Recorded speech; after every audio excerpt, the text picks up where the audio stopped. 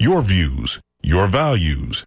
This is WMNF Tampa 88.5 FM. The opinions presented on the Healthy Steps show are the evidence-based opinions of Dr. Fred Harvey, the callers, and his guests. These are not the opinions of the staff, the volunteers, or the board of WMNF.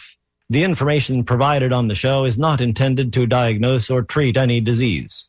There is no implied patient-physician relationship in these calls. The nature of the calls is educational and informational only.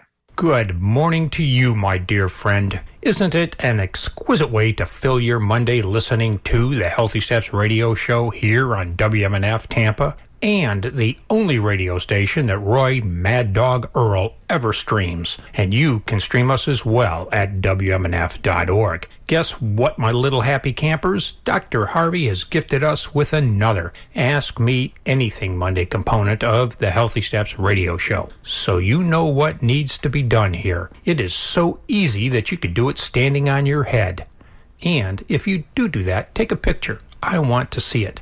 All you have to do is ask your question. You can unburden yourself by simply dialing 813-239-9663. Irene came in today looking forward to taking your call. You can also send an email to dj@wmnf.org or text us at 813-433-0885. Well, good morning to you, Dr. Harvey, and let me tell you, I am always happier than a vampire in a blood bank when we have an Ask Me Anything Monday. So I'll step aside now and let this show go to full bloom. What have you got for us today, Dr. Harvey?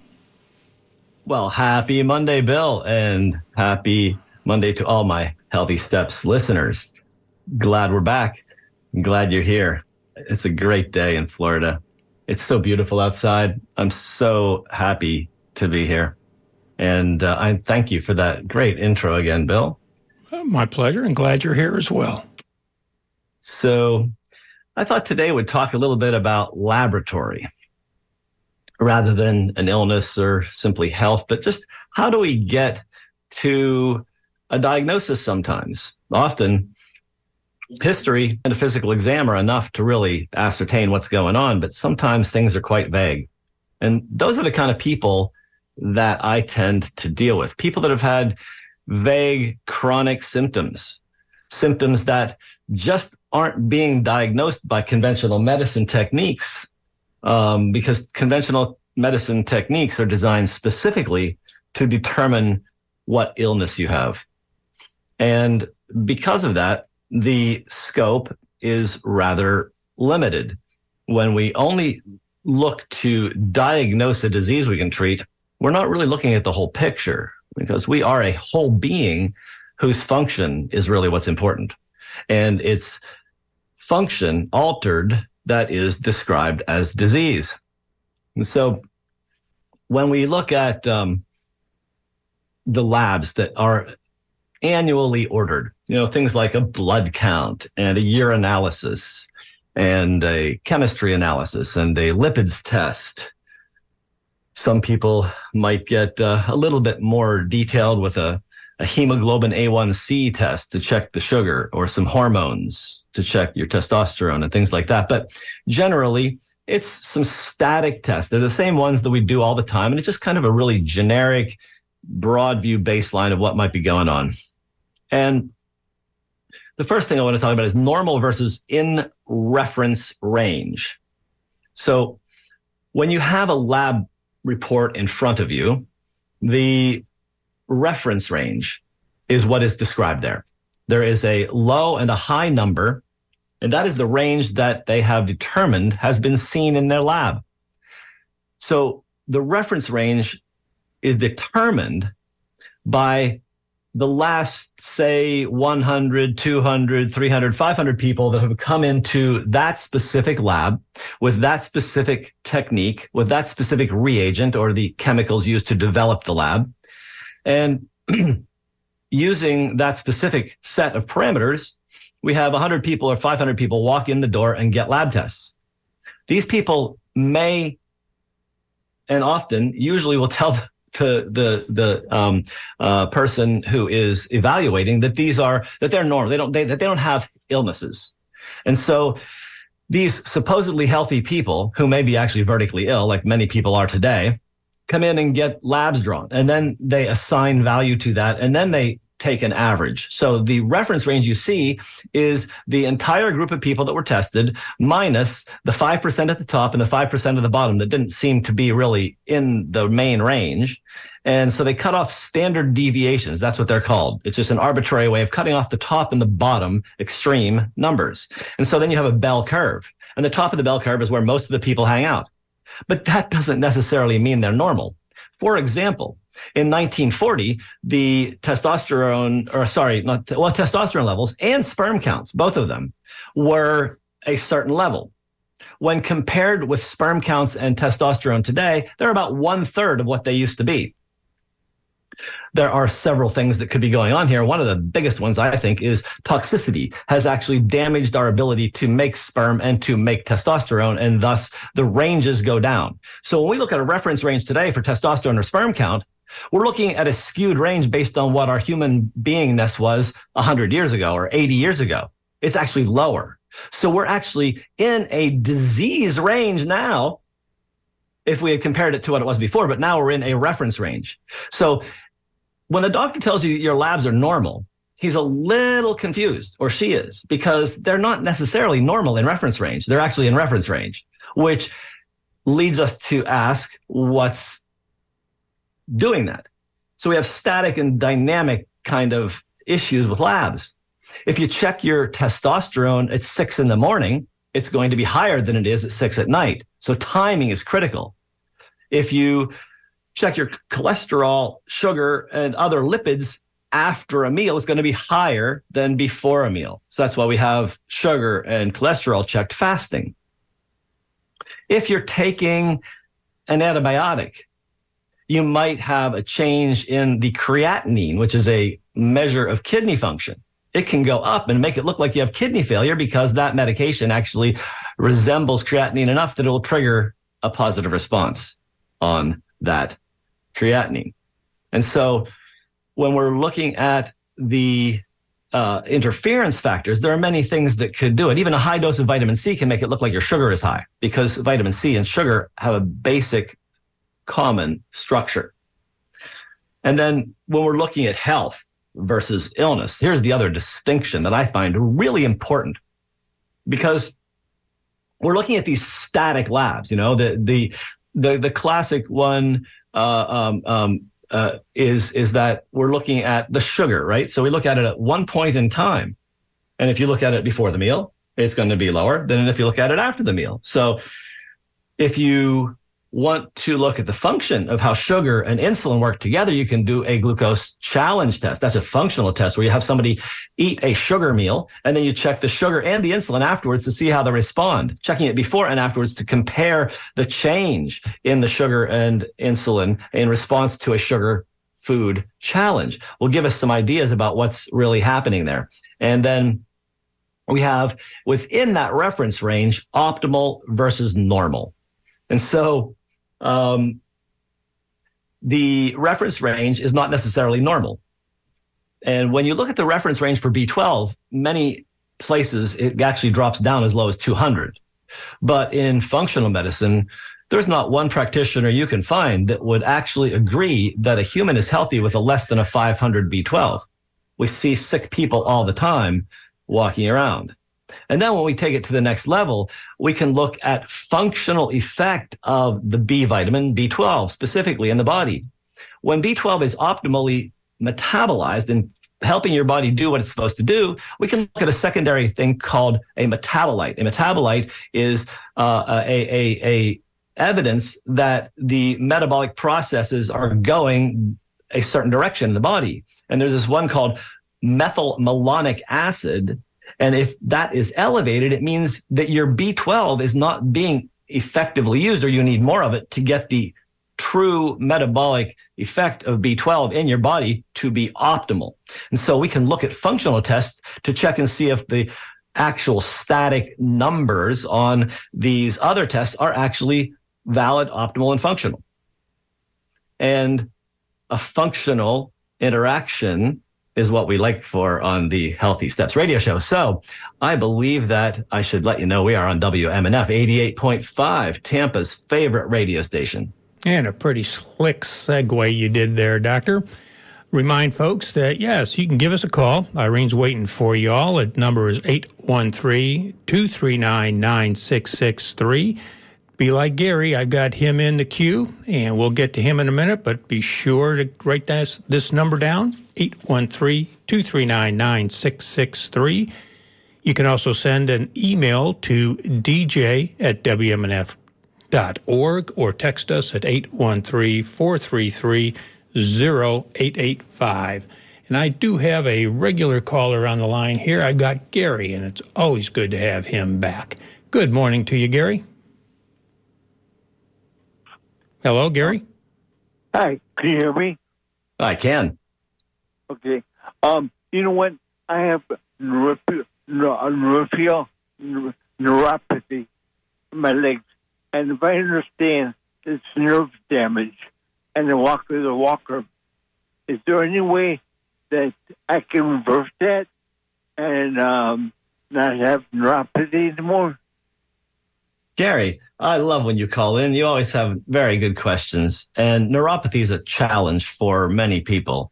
And it comes from many different causes. Diabetes, blood vessel problems, toxicity, and injuries. And malnutrition, all kinds of things can do it. But I think I've talked before about neuropathy and how we can support the nervous system. One is to take fish oil because omega-3 fatty acids really help to insulate our nerves. Other good fats also are helpful, like phosphatidylcholine. That comes from sunflower and soy lecithin and from eggs and from liver. That's a really principal component of our cell membranes and the insulation on our nerves. Active B vitamins like methylcobalamin, methyl B12, that is, methylfolic acid, benfotiamine, which is activated thiamine, alpha lipoic acid, all these things. Oh, and pyridoxal 5-phosphate, which is an activated B6. All these things are really good for helping build back nerves. But once damaged, if you're to the point where there's no sensation, it's often difficult to recover those nerves. And other stimulation may help those nerves regrow, including some LED class 4 lasers that help to stimulate new blood vessel growth and new nerve growth in the periphery. I think those things are some really easy ones for you to do, Gary. What about exercise? Exercise is good, but it actually doesn't really change those the growth of the nerves. It does help, but the exercise is something we need to do all the time anyway. And the first thing that came to your mind was fish oil. How Yes. many milligrams would I know what to take? Well, if you read the back label of the bottle, you want to see that the omega-3 content is the important part, and you want to add that up in the amount of pills you're taking to get about 3,000 milligrams a day. All right, thank you. You're so welcome, Gary. Indeed. Thank you very much, Gary. And we've got our very own Annie in the studio, or in the queue right now. So let's go to Annie. Good morning to you. Hi. Hi, Annie. How are you today? I'm great. How are you today? Well, pretty good, but I was in the hospital this weekend. Oh, no. Yes, but I feel fine. I'm on my way to the studio, quite honestly, because it makes me so happy. I love to do the show, so I figured that's good for me. It is. I wanted to talk to you about why I went in and see. Actually, Bill suggested that I call in, so thank you, Bill. Yes. I have chest pains, and I have AFib, and we've been managing it with Eliquis for my blood thinner twice a day, and also with carbidiol. The doctor wanted me to take 12.5 milligrams twice a day, but I just cannot. It makes me so exhausted. So what I take that is one time a day, and I'm willing to try half dose during the day as well. I take a hydrochlorothiazide, 25 milligrams once a day, and I also take Super Beats I understand that to help lower my blood pressure. Okay. So these are the things I'm doing, but I had chest pains this weekend. It was inconclusive. They just had me, just observing me. And they said that I was low in potassium, probably due to the water pill that I'm taking, the hydrochloric acid. And also they suggested, and I had been taking calcium and magnesium and also fish oils and vitamin D, and seems like there was something else. Oh, and I take a mushroom. It has like 15 mushrooms as a probiotic, usually per day. Okay. I've kind of gotten off that regimen on the supplement because it affects the chemistry of the other medicines. But I'm now going to set an alarm and take them in the middle of the day, kind of a deal. So I wanted to talk to you and see what your thoughts were. Do you think that I need to go to a regular medicine? I mean, a regular alternative medicine person for this, or so you just tell me a couple of thoughts. Okay. First, you have AFib. Have you been checked for sleep apnea? Yes, had no sleep apnea. Okay, good. I only noted that I even had. I didn't know that I had this. I on myself took myself to the doctor because I had friends that were having heart attacks, and I thought it would be a good idea to see if I had any blockage, and they put me on. So did you get checked for blockage? Yeah, I'm clean as a whistle. I've been eating. Okay, good. So it's unlikely your chest pain was coronary chest pain, so not likely to be coronary artery disease. So the next thing is you have high blood pressure, you have AFib, and you have some chest pain.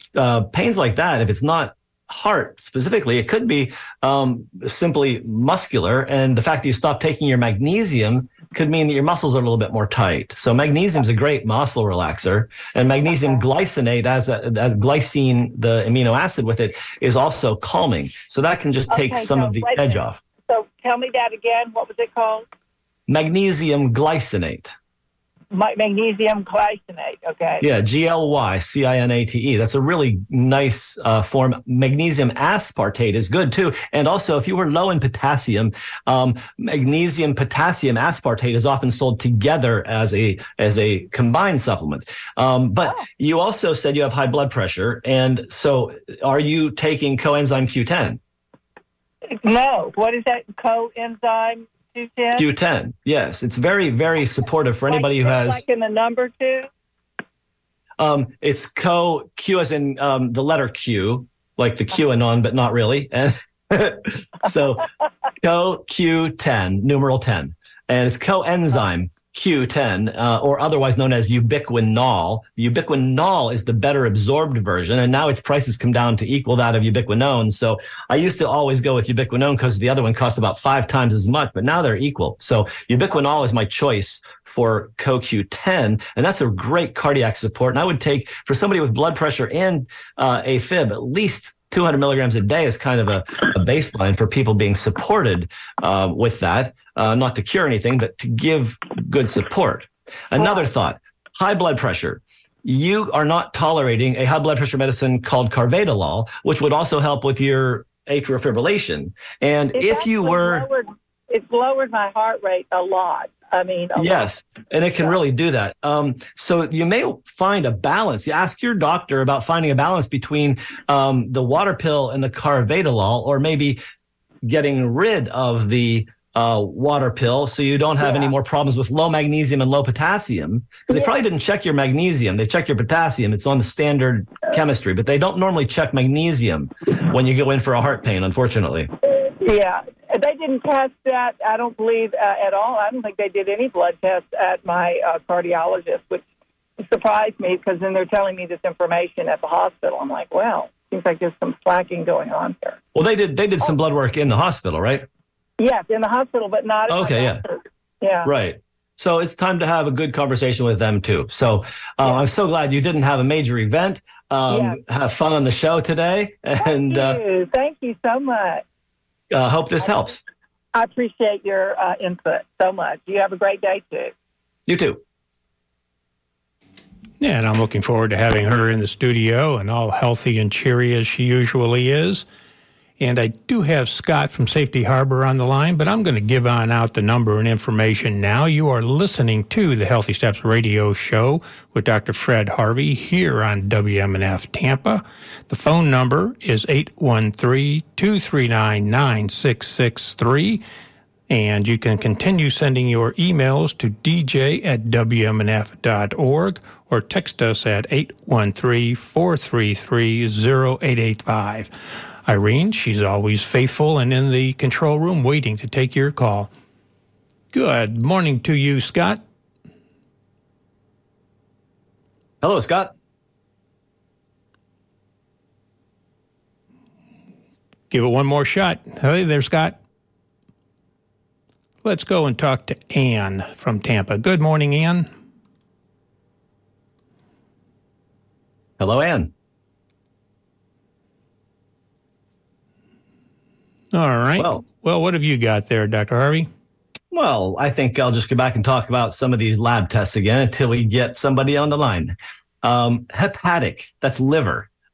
Liver function tests. I put liver function in parentheses or in quotes because they're not really function tests. I called them that since I was in training, but I shifted to in the last 5-6 years. I call them liver damage tests because really that's what you're looking for.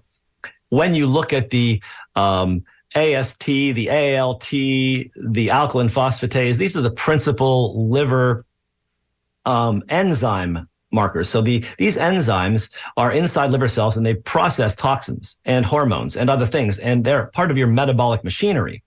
And so when we look at the reference range of those in the blood, what we're looking at is the amount of those enzymes spilling into your blood because liver cells are dying. That's the only way these enzymes get into your blood. So it's not actually assessing function, it's assessing damage. So liver damage tests, when you see the liver enzymes go high, it tells us that your liver is actually dying, that cells are croaking and they're spewing their contents into the blood system. And so we see the elevation of these. So they're not really liver function tests. A liver function test is something that Genova Labs does. They actually will have you check a caffeine metabolite level. So how caffeine goes through your liver. You can actually watch how quickly it metabolizes so you can determine one of your genetic changes, cytochrome 1A1, that's an enzyme in the liver that turns caffeine into a deactivated caffeine so it doesn't rev you up anymore. Well, there's a speed limit on some people with that enzyme. I have a slower caffeine metabolism, and so it just can't be metabolized. So looking at liver function tests is really looking at liver disease. So don't let your doctor convince you that liver function has something to do with that. It's actually damage. So anyway, we're back to the board. It sure is lit up today. I've got Ann, Nancy, Scott, and Michelle. So let's try Ann again. Good morning to you, Ann. Oh, good Hi morning. There. Yes, my doctor said to take vitamin D for osteopenia. And yes. I can get it free through my insurance. It's just a pill that they give you.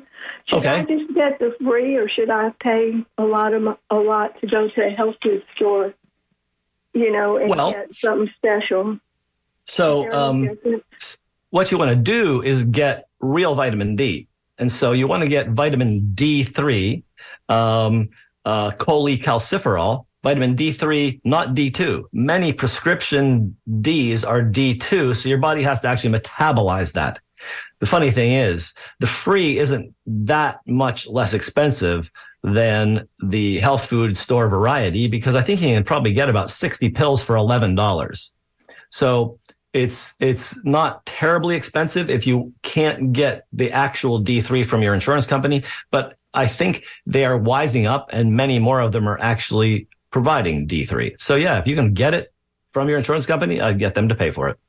And what about collagen? You can get the pill, or you can get the powder from the health food store. And My favorite collagen comes from the chickens that I cook. I get free-range, pasture-raised chickens, and after I've roasted them, I'll take the meat off and throw the bones and skin and everything else into a pot and cook it for 24 hours at really, really low temperature. You see about one bubble a second, and if you want to throw some vegetables in with it to give it some flavor, but you get a couple of tablespoons of vinegar into the mix, because the vinegar leaches the collagen directly out of the bones. So you will dissolve all of the collagen into a nice broth, and then you won't have to buy expensive collagen powder. Oh, okay.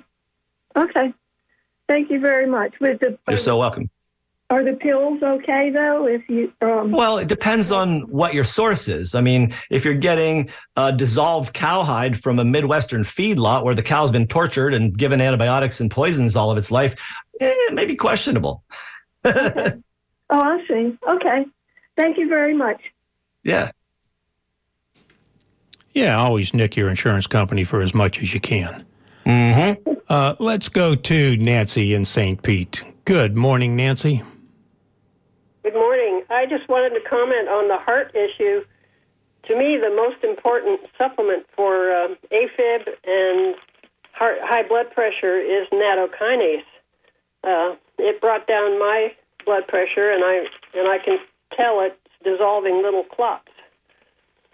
That is a very interesting thought. Nattokinase is an enzyme that helps to actually dissolve clots. So it really is helpful for cardiovascular things. I've never seen actually any articles about hypertension and nattokinase. I have, I know it dissolves clots.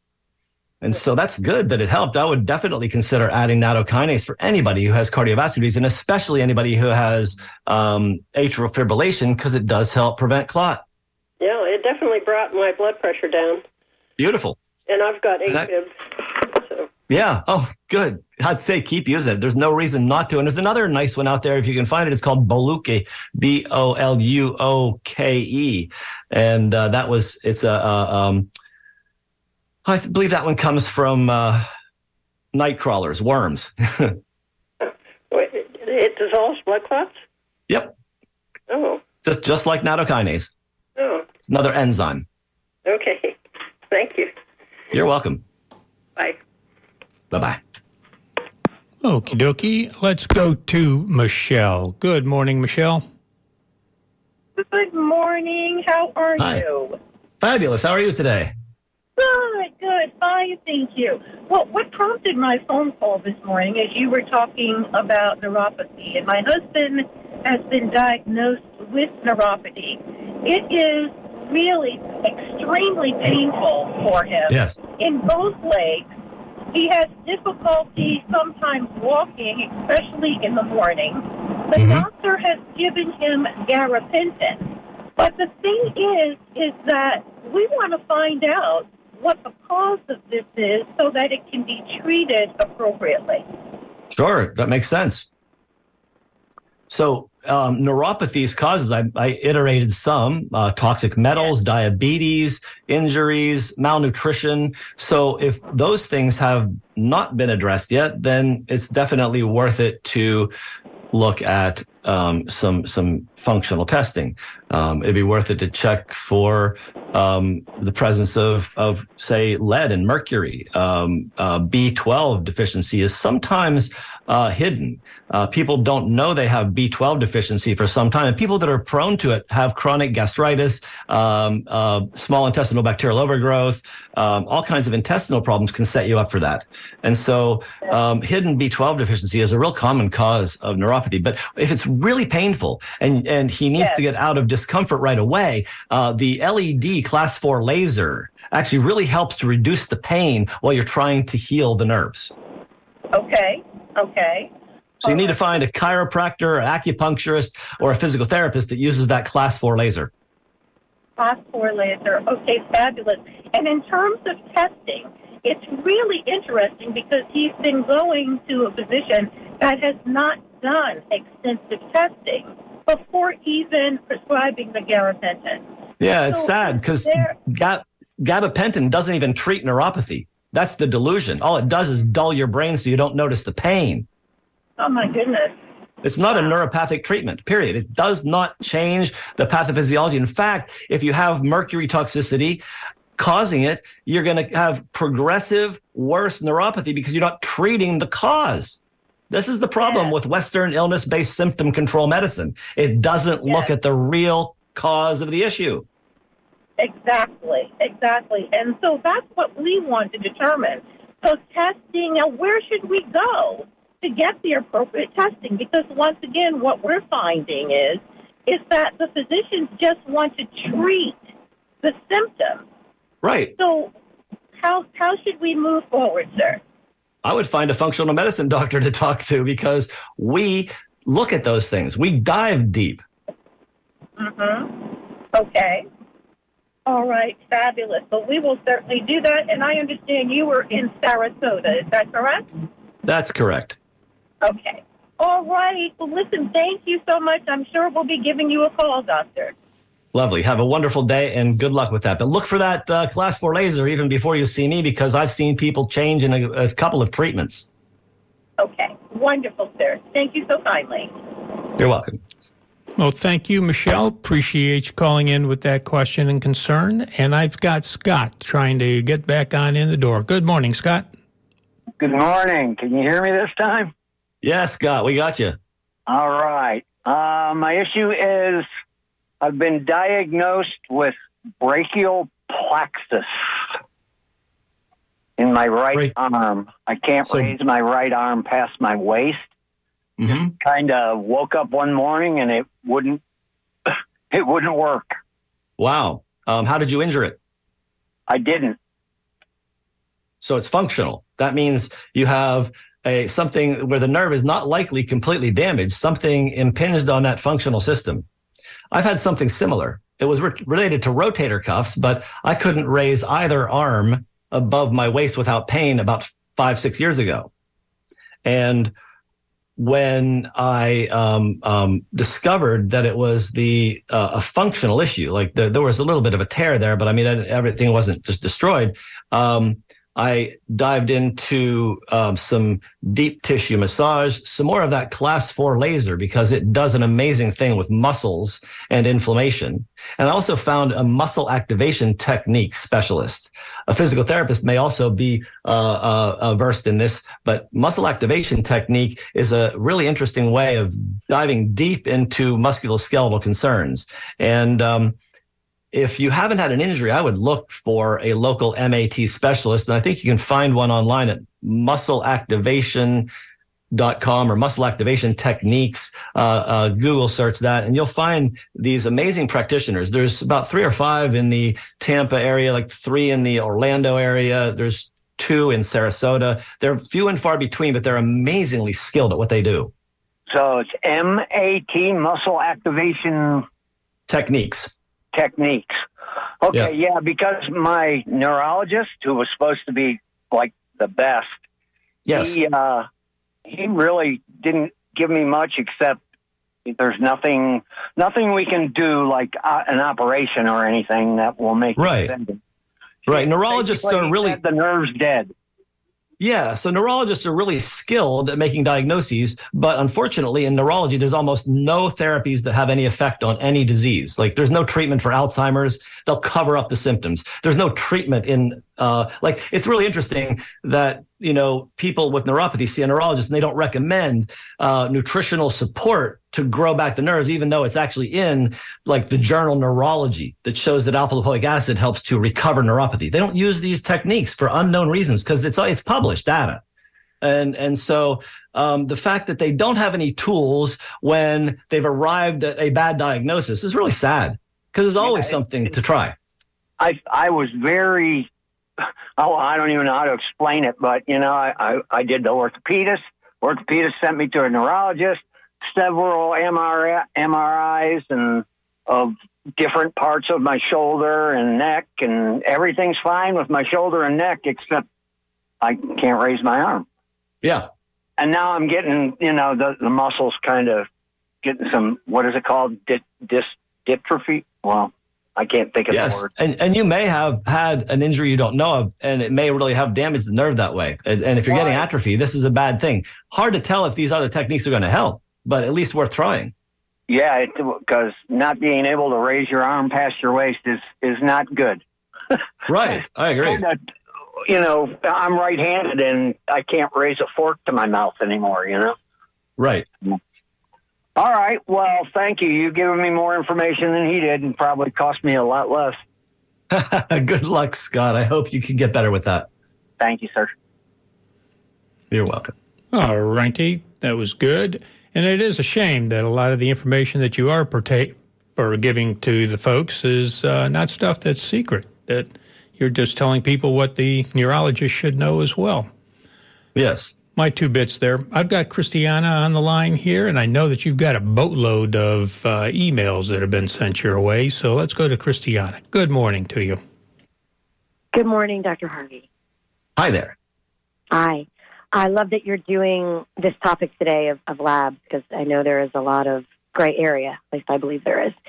That being said, my gastroenterologist almost 2 years ago did discover on my very first visit to her that I had exocrine pancreatic insufficiency, EPI. So I have to give her credit for being an excellent diagnostician, and that many members of my support group have complained that they suffered for years because their GI refused to run the proper stool test to find it. I don't know why, but I'm lucky.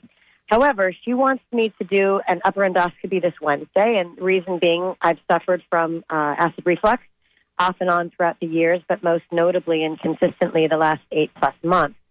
My concern is that, and I've heard chatter in my group, that there is a certain type of endoscopy, and I don't know whether it's the standard upper endoscopy I'm getting or whether it's an ERCP, which I'm not getting, but some type of endoscopy they're referring to that if the GI does not do it expertly, there is a chance of brushing up against the pancreas and thus causing pancreatitis. I do not have pancreatitis, and I don't ever want to get it. I've heard horror stories. And so I'm just curious, should I really be getting this test? I mean, naturally, if there's something serious going on, like, I don't know, esophageal cancer, God forbid, or I forget what the other thing is called, Barham's esophagus. Is this test really necessary? And is there a chance with this endoscopy of brushing up accidentally against the pancreas? So if you have a standard EGD, esophagogastroduodenoscopy, which is the upper endoscope, the risk of pancreatitis is probably less than 0.002%. Wow. So there's only been a few reported cases in all of GI history for pancreatitis from a standard upper endoscopy. So here's a question, though. You have this ongoing problem with your gut. Do you have bloat? Oh, I do get bloated from time to time, yes. You know that exocrine pancreatic insufficiency and reflux are actually caused by small intestinal bacterial overgrowth? Yes, she did run a SIBO test on me. It was about 6 months ago, and it was negative. But, good. Yeah, thank God, because I've heard horror stories about that one also. Yeah. So it may just be that you need to change around some of the foods you're eating to eliminate some of this. And so reflux often caused by histamine foods, histamine triggers. And so you might want to avoid fermented foods, kombucha, aged cheeses, tomatoes, strawberries, avocados, chocolate, coffee, and a bunch of other things, to see if your GERD or reflux symptoms reduce, and discuss the histamine blocker, H2 blocker, Pepcid, with your doctor instead of the purple pill, as it is more effective, I think, in terms of not causing osteoporosis, depression, and addiction, because proton pump inhibitors are addictive medications. Yes, I've heard horror stories about those. She did put me on, I've been on the last several months, something called famotidine. I don't know. Oh, good. That is the H2 blocker. That is Pepcid. Its generic name is famotidine, my first line drug of choice there. So, sounds like she was already forward thinking. Okay. Great. Thank you so much, Dr. Harvey. Have a wonderful You're welcome. You too. Okie dokie, and let's go to Mark. And I've got John and Rick in the wings. Good morning, Mark. Well, I'm shocked. And also delighted that, hi, doctor, and thank you for taking my call. You're welcome. Just the previous caller I did have a endoscope. It down in my gullet. Yes. And my symptoms were, bloating. I couldn't eat. He said I had hardening in my, upper tract. And so he had me take this stuff. Well, I'm getting off the track. He did it, and I got the results, and I don't think I have reflux because I don't, belch and all this and have all this burning and all that. Mm-hmm.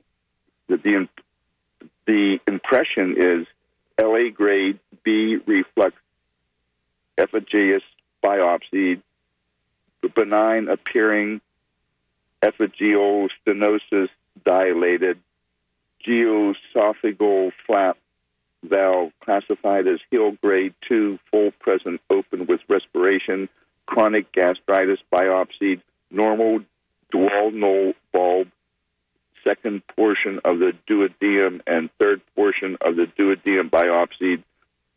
Yes. So what they found is that you have an open hiatal hernia, essentially. You have an open sphincter at the end of your esophagus, so acid floods back into your chest because your esophagus doesn't control it.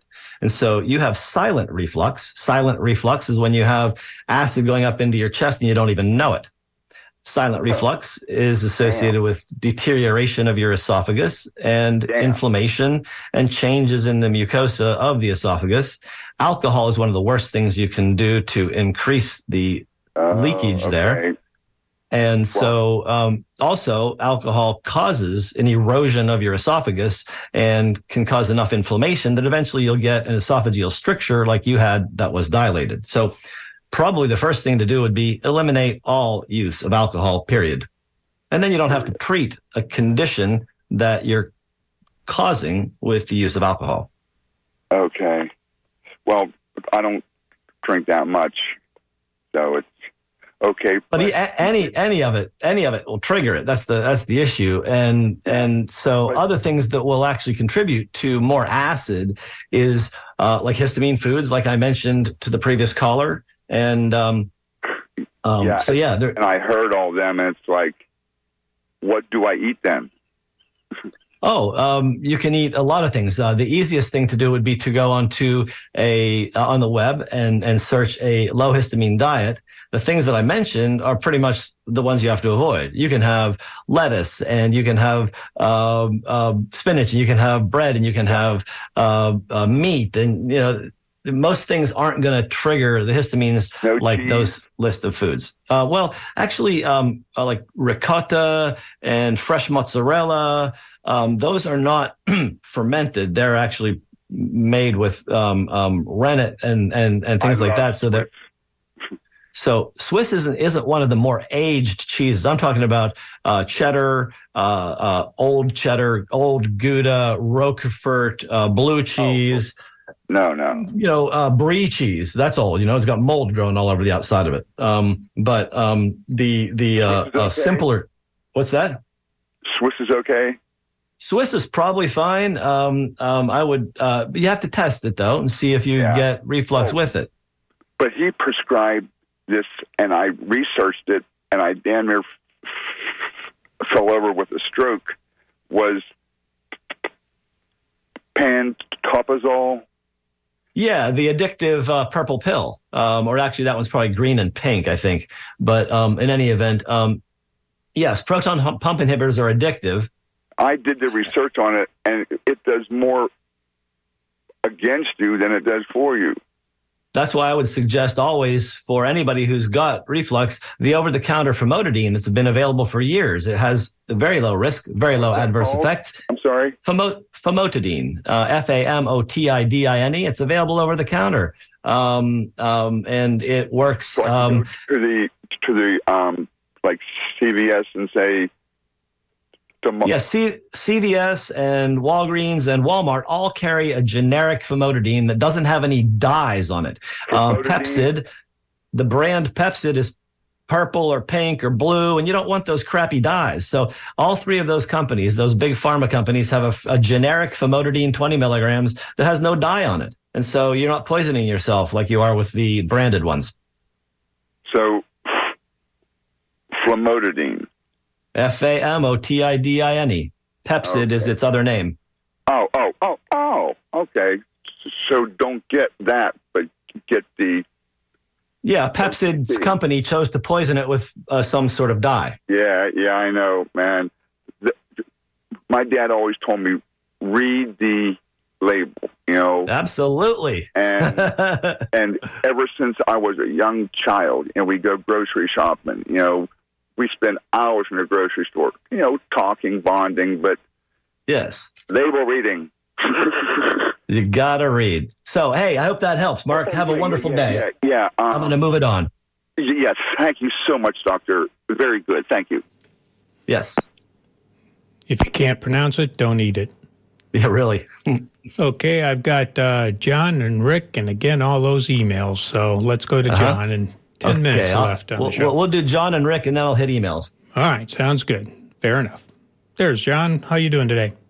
I'm doing good. I just have one short question. He's probably told what you got, John? Before, but what do you recommend as the best probiotic? Well, I don't have a best probiotic, but here's a way to look at probiotics. When they work for your gut, they work for your gut. So when you take one, if it feels good, you got the right one. If it doesn't, change it. And then when you look at the label, again, read the label. You want to see on the back label of the probiotic, after the name Lactobacillus acidophilus, you want to see a little alphanumeric thing in parentheses, something that says something like Roselle 52 or NCFM 27. These are actually patented strains owned by specific pharma companies, and they've genetically strained them. So you know you're getting exactly that bacteria and not some knockoff something that is just a pile of poop. Okay. Thank you very much. You're welcome. All righty. That was good. Let's go to Rick and the pile of emails. Good morning, Rick. Hello, Dr. Harvey.